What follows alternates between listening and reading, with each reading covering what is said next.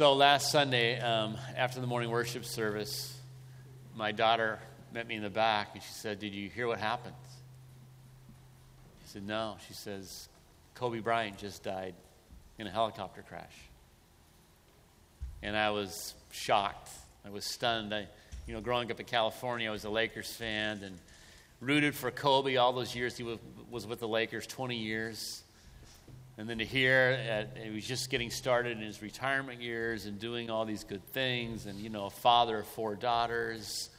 And it was like, wow, I was, didn't know what to think. And you hear of other celebrities dying, but this one was different for me. If you're a sports fan, you may have gotten why there's been such an outpouring worldwide for Kobe's death.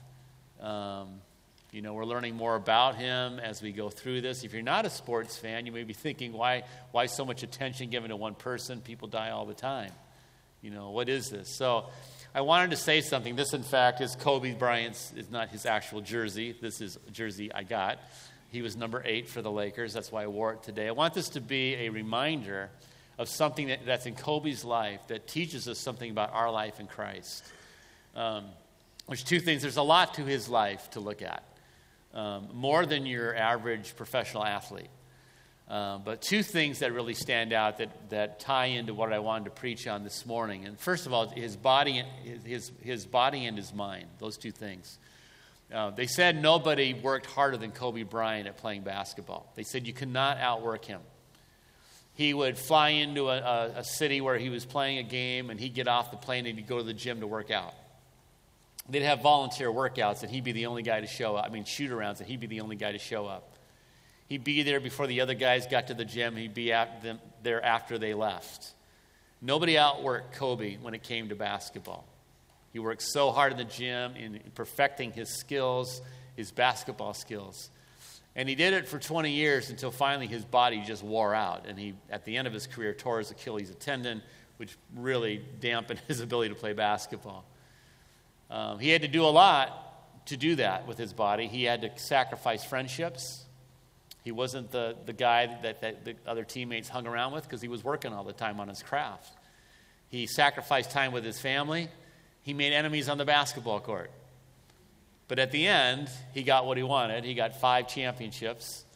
He was an all-star 18 times. He was the only other man with more all-star appearances than Kobe Bryant is Kareem Abdul-Jabbar. He won an MVP.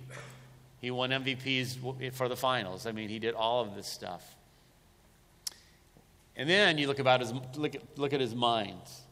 When we think of athletes, a lot of times we don't think of the mental approach to the game, and they actually have a name for his mental approach. It's called the Mamba mentality. He was known as the Black Mamba because he was so deadly on the court. That was his nickname. And he meant a mentality was just utter, absolute focus on doing what he was supposed to do and blocking out everything else so he could arrive at his destination.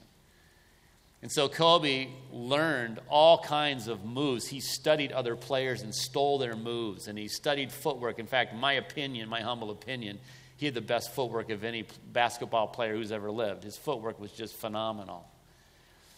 He talked to Michael Jordan to figure out, how do you do what you do? So he was always learning, always curious. He wasn't the guy who said, "Yeah, I got this covered, I know," but he was always trying to improve. And then when he was done with his basketball career, he goes off and he says, "My next career is going to be telling stories." And so he goes into filmmaking, telling stories, and actually won an Academy Award for the film that he made about basketball. So he goes from the basketball court, and then he goes into filmmaking and wins an Academy Award. And then he was actually, before he died, he was in talking to and working with a great author to write a children's book. So Kobe just kept learning. He never stopped. So he gave his body over completely to his craft. He gave his mind over to whatever he was doing. Why did he do that? Well, he gave his body over because he wanted to be the best basketball player that ever lived.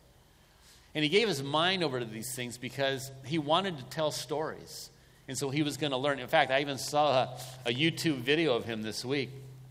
He was playing the Moonlight Sonata with a string quartet.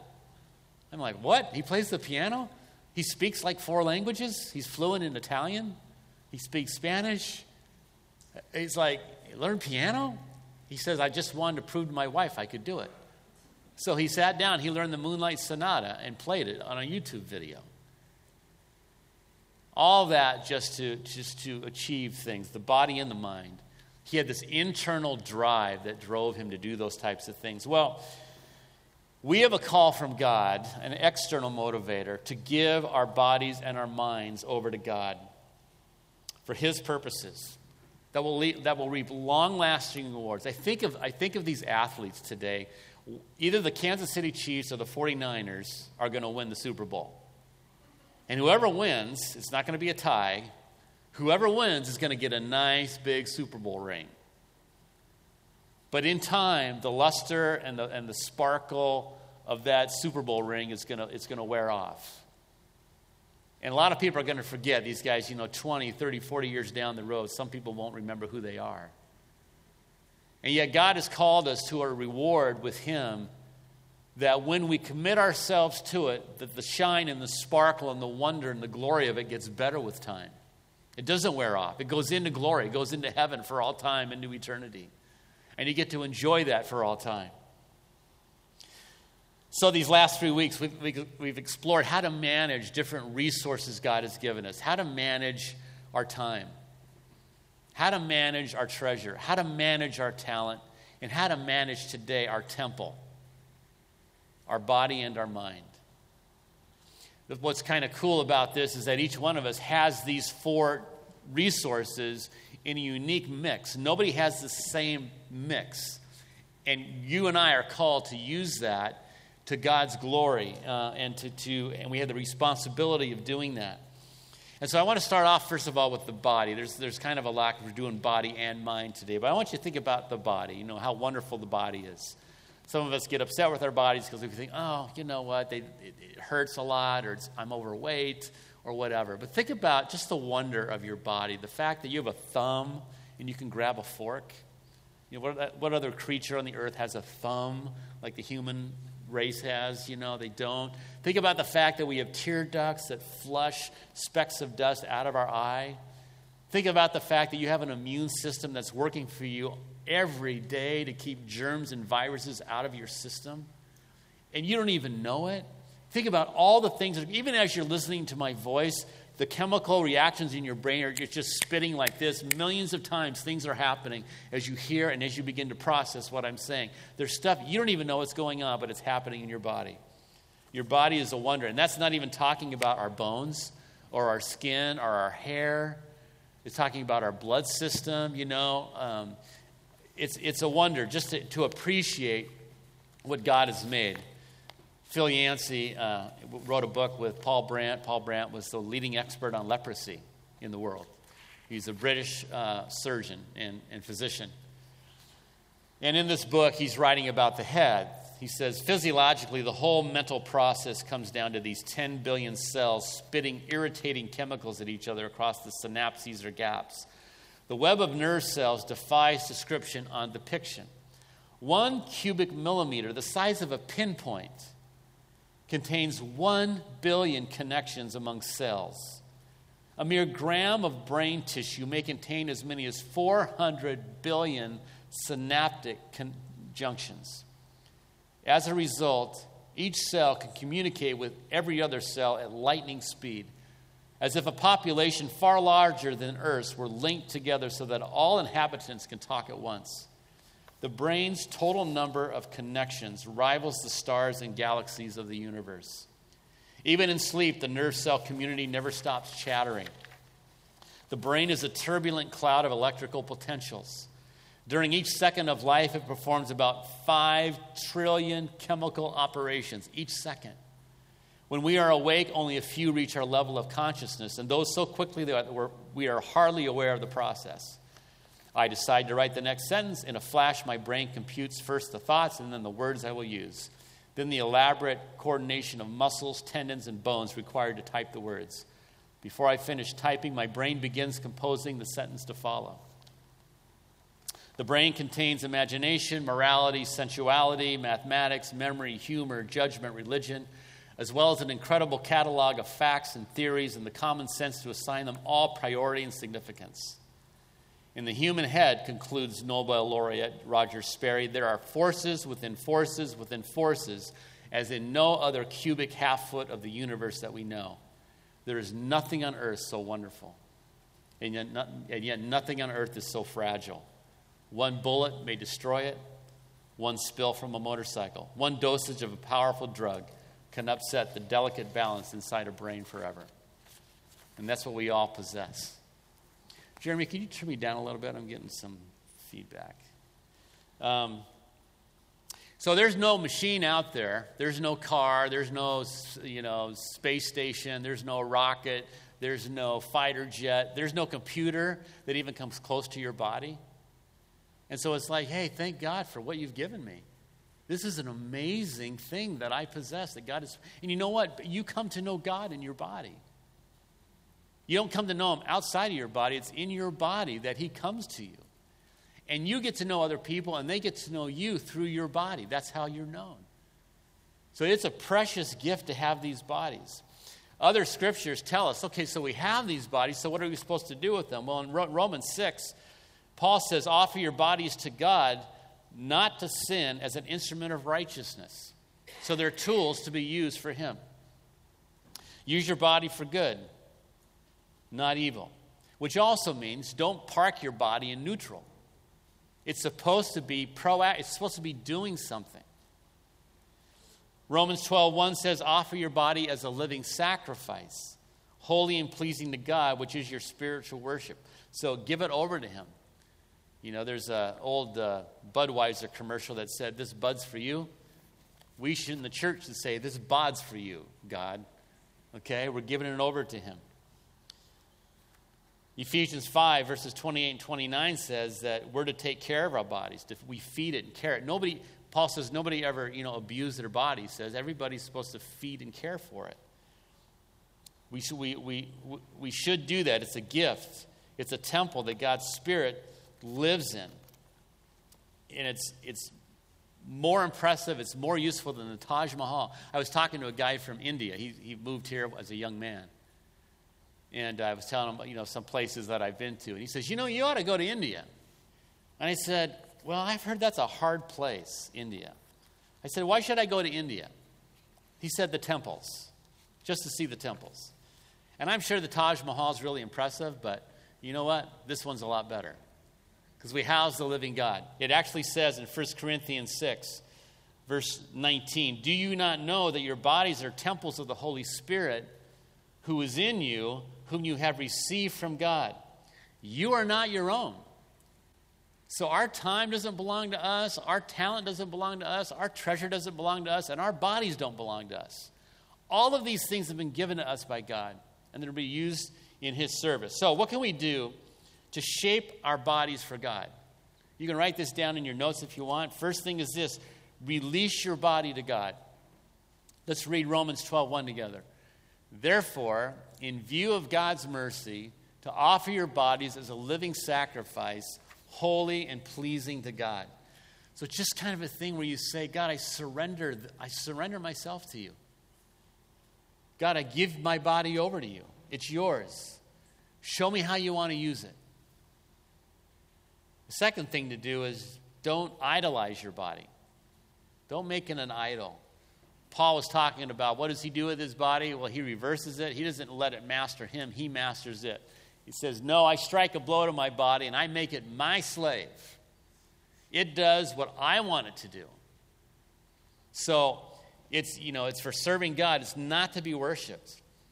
In this day and age of health clubs and physical fitness and all this, it's easy to go overboard with that stuff. Weight training to the point like you're kissing your own muscles, You know how guys do. They worship, idolize their own bodies. I mean, the point of taking care of our health is not so that people will just admire our bodies. The point is so that the body can be used in God's service. It can be a slave to his purposes. So, number 3 is this: don't misuse your body. Don't misuse it. Let's read this together. No one ever hated their own body, but they feed and care for their body. So our bodies were not designed to hurt people. They were not designed to damage property. any more than a Rolls-Royce was designed to be a wrecking ball. Rolls-Royce doesn't make cars to slam them into buildings. And God didn't make our bodies to cause destruction on the earth, but to do good with them. So don't misuse it. And the last thing is this: care for it through proper rest, nutrition, and exercise. They didn't put some scriptures up there, but so there's kind of a lot when it comes to like rest. It's one of the 10 Commandments to honor the Sabbath and keep it holy. Sabbath means to stop, to cease, to rest. Every day we're supposed to rest. We're supposed to sleep. So we got to get that rest in so our body can regenerate. We need to eat properly. You don't want to clog your arteries with animal fat. That's all you eat is animal fat all the time. It's just wise. God actually gave the Jewish people a diet, and they didn't know all the health benefits to it, but we do now know the health benefits to it. There's a lot to be said for what, eating bottom feeders like crab. I mean, we like that in the Bay Area. But it's not the healthiest of food because they eat garbage, okay? God's telling his people, this is the way you should eat to honor me. Pig isn't as healthy, so don't eat it. Anyway, and then we need to use our body to stress it a little bit. We have muscle, and we have the circulatory system that needs to be challenged. We live in kind of a weird time because most of us, we're so mechanized. So we have bikes, and we have motorcycles, and we have cars, and we have all these things that get us everywhere. We have machines to do all of our work, to wash our clothes, and to wash our dishes. And think about the old days. How did they do all that stuff? You want to get from point A to point B? Walk. That's how you're going to get there. Now we got our watches. How many steps did you get in today? I'm trying to get 10,000 steps. They didn't have to even think about that back then, but that's all they did was walk. Everywhere. You want to wash the clothes? Go down to the river, honey. You're going to wash the clothes and beat them against the rock, and you're going to pull them all back. I mean, there are people today, you hear of those in third world countries. They need water. Oh, you got to walk 2 miles to go get your water. There's your exercise. We got to look at, hey, we've got some things in our society that are adversely affecting our health. And that's why we have to have gyms. My Uncle Bobby was a farmer, my mom's oldest brother. He was him and then three sisters. And Bobby, because my grandparents divorced when they were pretty young, he started working the farm. This is in Canby, Minnesota, when he was like in his teens. And I think he worked that farm for probably over 50 years. 200-300 acres, dairy cows, corn, beans. We go back there, and I saw him work. And I'll tell you what, Bobby did not need a gym. The farm was his gym. In fact, the farm made the gym look like a spa. You go back on the farm, I remember 4 boys, me and my brother and 2 cousins. He says, go up, you guys boys, get up there in the hay loft, and I want you to move the bales of hay. I'm going to put them on the conveyor belt. You take the bales of hay, and you stack them at the back of the barn. And we're like junior hires, okay. We climb up there, we get up in the barn, and we can't move those things. So we're just kind of stepping them out of the side. And Uncle Bobby's like, turns the conveyor belt off, climbs up the conveyor belt, and takes every one of those by himself to the back of the barn. He had the big forearms, And what I remember about him, one of the things I loved about the farm was that we ate so much. We had 4 meals a day. Because he worked so hard, he had to be eating all the time. That's just life in a different world. And so since most of us don't have farms, I don't think any of us have farms, we got to find a way, what do we do with our body that will make it healthy? What can we do? So take care of it through rest, nutrition, and exercise. Very important. But the most important thing, I'd say, first of all, is just give it over. Just release it. God, this is yours. This is yours. Now let's go to the mind. Our minds are located in our bodies. It literally is the brains of the whole operation. And when it goes bad, things go really bad when our minds go bad.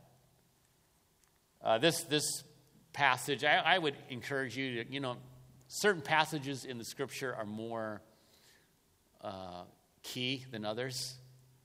And I would encourage you to get familiar with certain passages. This is one of them because it explains so much of our world.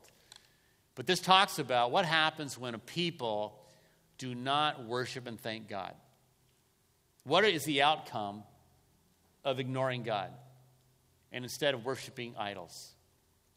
And this Romans 1 passage just lays it out. And this is what it says. This is Romans 1, verse 20. It's verse 21.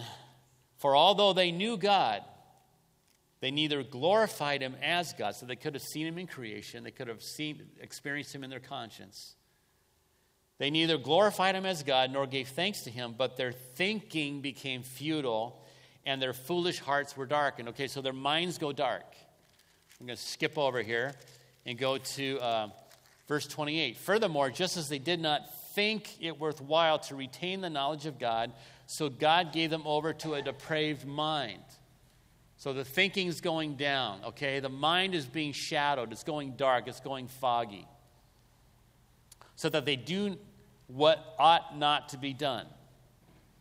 So because they're not thinking clearly, we don't think clearly when we're in that fog. You just don't know where to go. I was running the other morning in a fog, and it was like, this is the darkest darkness I've ever experienced on a run. I had a headlamp on, and I could not see the ground.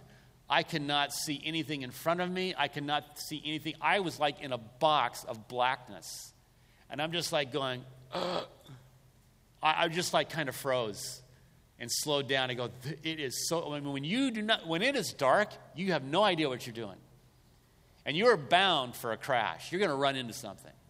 And so that's what's happening here. When the mind goes dark, this is what Paul says. Watch this, verse 29. They become filled with every kind of wickedness, evil, greed, and depravity. They're full of envy, murder, strife, deceit, and malice. They are gossips, slanderers, God-haters, insolent, arrogant, and boastful. They invent ways of doing evil. They disobey their parents. They have no understanding, no fidelity, no love, no mercy. Although they know God's righteous decrees that those who do such things deserve death, they not only continue to do these very things, but also approve of those who practice them. Kind of get the idea that when the mind goes dark, we go into a tailspin? If our minds are depraved, our thinking is futile, it corrupts human life at every level. So caring for our minds is extremely important. I think our lack of attention to mental health is corrupting, it's increasing the anxiety and the depression and the unhappiness in people's lives today. I'm seeing problems with young people that were far less severe with my peers in this generation. And it's like, you know what, folks, we really need to start thinking, because we are, just as the mechanized world around us has hurt our health in a lot of ways, so the computerized social media world is damaging our brains. And we do need to do some serious work to reconsider how we're going to handle these technological advances in our lives. Because if they are damaging us mentally and intellectually, we need to make some changes. We need to say, wait, no. It's like, just like somebody needs to push away from the table, I'm not going to eat. We need to do the same thing with some of these things that are in our lives. This is a book called The Social Church. Some researchers have done studies, and they've compared the Victorian era to our era today. And they concluded the Victorian era was marked by an explosion of innovation and genius, per capita rates of which appear to have declined subsequently. The presence of, whatever this is, dysgenic fertility for IQ amongst Western nations starting in the 19th century suggests that these trends might be related to declining IQ. This is because high IQ people are more productive and more creative. We tested the hypothesis that the Victorians were cleverer than modern populations using high-quality instruments, namely measure of simple visual reaction time in a meta-analytic study. Sorry for that. In short, the author says we're getting dumber. Our collective IQ is dropping by an average of 0.14 points per year, or 14.1 points in the last century. This means that the good old folks of Downton Abbey don't just sound smarter than you, they are smarter than you. IQ, these guys are saying, is declining. He goes on to talk about his experience in taking biblical Greek and how hard it was, the hardest academic class, he says, I've ever taken. He says, there were days I felt like crying. And then his teacher said one day, he came in, he said, I've been reviewing our book with some of my colleagues, and I'm afraid it's too simple. After researching, I found out the material in this book is at the same reading level of the books they used to teach Greek to sixth graders in the 1920s. Can you believe that? He said the class had a discussion, and they all agreed. They traced their collective lack of mental prowess to one thing, the internet. Think about it. How many phone numbers can you rattle off from memory anymore? We're overly connected and yet more disconnected than ever. Can we truly know something if we're simply entering a question into a search engine and mindlessly consuming the results given to us again? Interesting. That's something that we really need to pay attention to. The Bible says, be transformed by the renewing of your mind. Think God thoughts. Input truth into your brain. Hold it before your mind. And it will change your shape. It will change your soul into someone who begins to look more and more like Jesus. You know, the good news is they've actually done another study, and just briefly, they said they studied the effect of people who never meditated before, especially meditated on Scripture. You know what they found? So they had these people, this test group, meditate on Scripture. And while they're meditating, they monitored their brains, and they said what happened was in their brain, in the part that controls the compassion part of our personality, it grew as they meditated on Scripture. And the part that controlled the connection part also grew. So compassion and connection grew as people meditated on Scripture. That whole thing about what you do in your physical environment affects you spiritually. It really does. In finances, it does. And what we think about, it does. So what can we do for our minds, to shape our minds for God? Number one, again, this is similar to our bodies, surrender to the Spirit. Let's read this together. But those who live in accordance with the Spirit have their mind set on what the Spirit desires. And then it goes on to say in verse 6, the mind controlled by the Spirit is life and peace. God's Spirit moves our minds to want what God wants. And that brings life. It's not just about our effort, but cooperating with the Spirit of God within us. So that's the first thing. Just, again, give your life over to the Spirit. Give your mind over to the Spirit. God, move me, direct me. I was talking to someone recently, and they had this movement. They said that God was just telling them, prompting them, share with this person. God works in our thoughts. And he does. He prompts. He moves. So be surrendered to the Spirit. Number two, study the Word of God. Psalm 119:11 says, I've hidden your word in my heart that I might not sin against you. So hide it. Meditate on it. Study it. Get the information into your soul.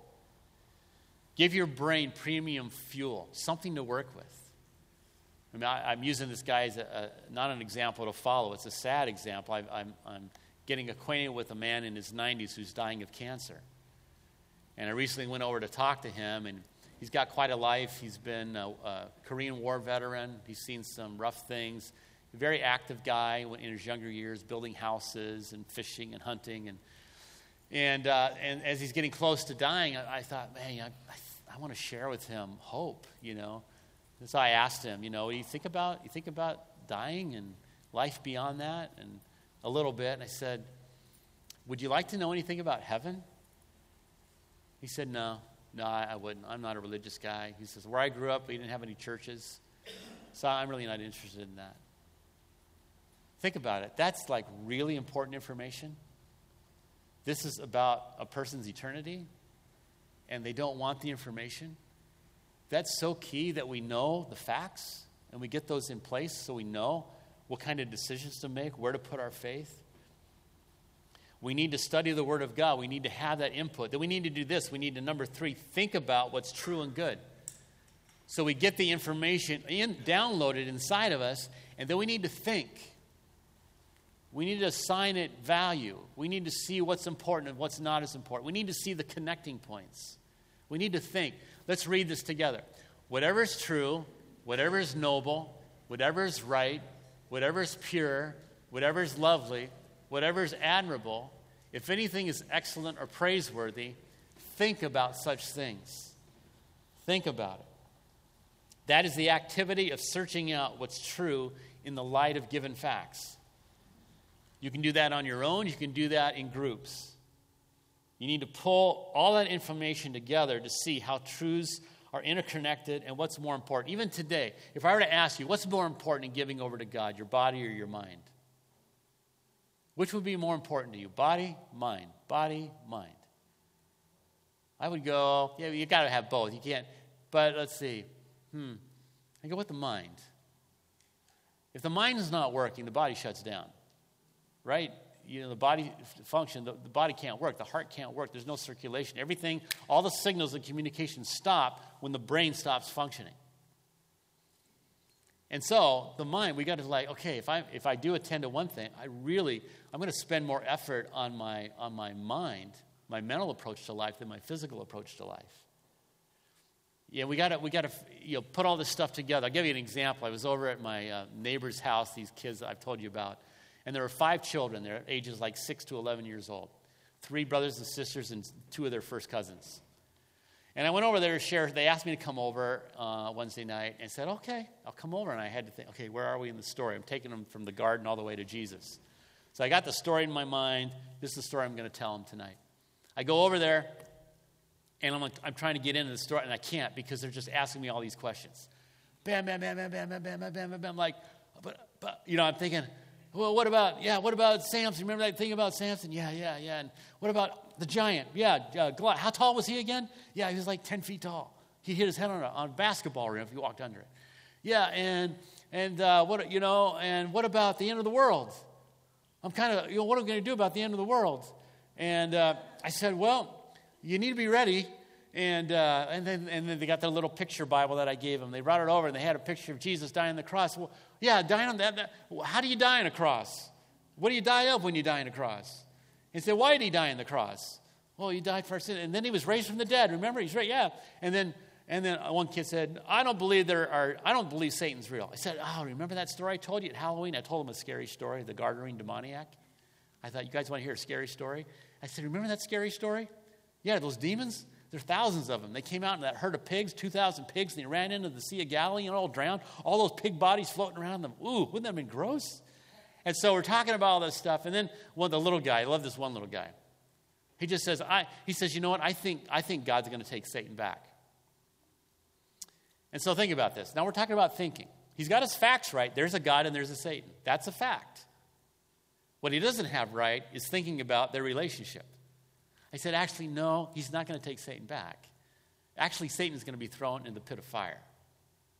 That's where he's going. He's not going to get any help. And he's like, okay. That's the kind of stuff that we need to do. We get the facts downloaded in our head, then we need to put them together correctly so we know how to act, so we know what kind of choices to make, to what to believe, to think what's true. Last thing about our minds is to recognize what's false and recognize what's dark. So it's putting in the good and keeping out the bad. It's kind of like our skin. Our skin is there to keep out germs, and it's also there to keep in the good stuff, right? Your organs, your blood, it keeps it in. It's all contained. And with our minds, we're taking in the good stuff, the truth, the Word of God, and we're also keeping out the bad stuff. So let's read this. And we take captive every thought to make it obedient to Christ. I'll give you an example this week. I had a thought come in that was a curse. And I went, no, that's not me. I reject that. I'm not going to curse people. I'm going to bless. And so I started blessing. It's like that is from the pit of hell, cursing. God's kingdom is about blessing, not cursing. And so we use our mind to take captive those errant thoughts, as Ron was sharing in Sunday school. I was thinking about the same thing today. I think Martin Luther said this. He says, you can't keep the birds from flying over your head, but you can keep them from making a nest in your hair. And so when you have these thoughts flying all around, you can't keep those thoughts from flying around, but you can keep them from finding a place inside your gray matter where you say, I reject that in Jesus' name. I renounce that in Jesus' name. I'll flip that around. Instead of cursing, I will be blessing. And we need to be active and proactive in dealing with that stuff. And so I just want to close this morning with just giving you an opportunity to say, hey, you know what? I need to just give something to, I want to really give something over to God this morning. Peter, would you come on up? You know, they say the one verse says, offer your body as a living sacrifice. Okay, so where did the Jews usually offer sacrifices? Animal sacrifices on an altar, right? They come and they put the animal on the altar, and then the priest would kill the animal, and the blood would pour out, and that blood would cover the sins of the person. Well, God says, well, not today. You don't have to do that under the new covenant. No more animal sacrifice. That's all been taken care of. But we can offer our bodies on the sacrifice, on the altar. And you might be saying, you know, like sometimes I think, where could I do better in my mind? Where could I do better with my body? Have I made that point, come to that place in my life where I've just offered my body over to Him and said, God, it's yours. It's yours. Show me how to use it. Let it be used for your purposes. Or to say in your mind, God, I want you to fill me. I want you to be in my mind and in my thoughts. Help me, God, to meditate on your word, to download the right information, to think about the right things, you know. Sometimes for me it's tweaking, hey, I'm gonna watch TV less in the evening, and I'm going to read more before I go to bed. Or before I climb in that bed tonight, I'm going to get down on my knees and I'm going to pray. I'm going to be aware of those types of things. Maybe you think, I need to tweak something in my life.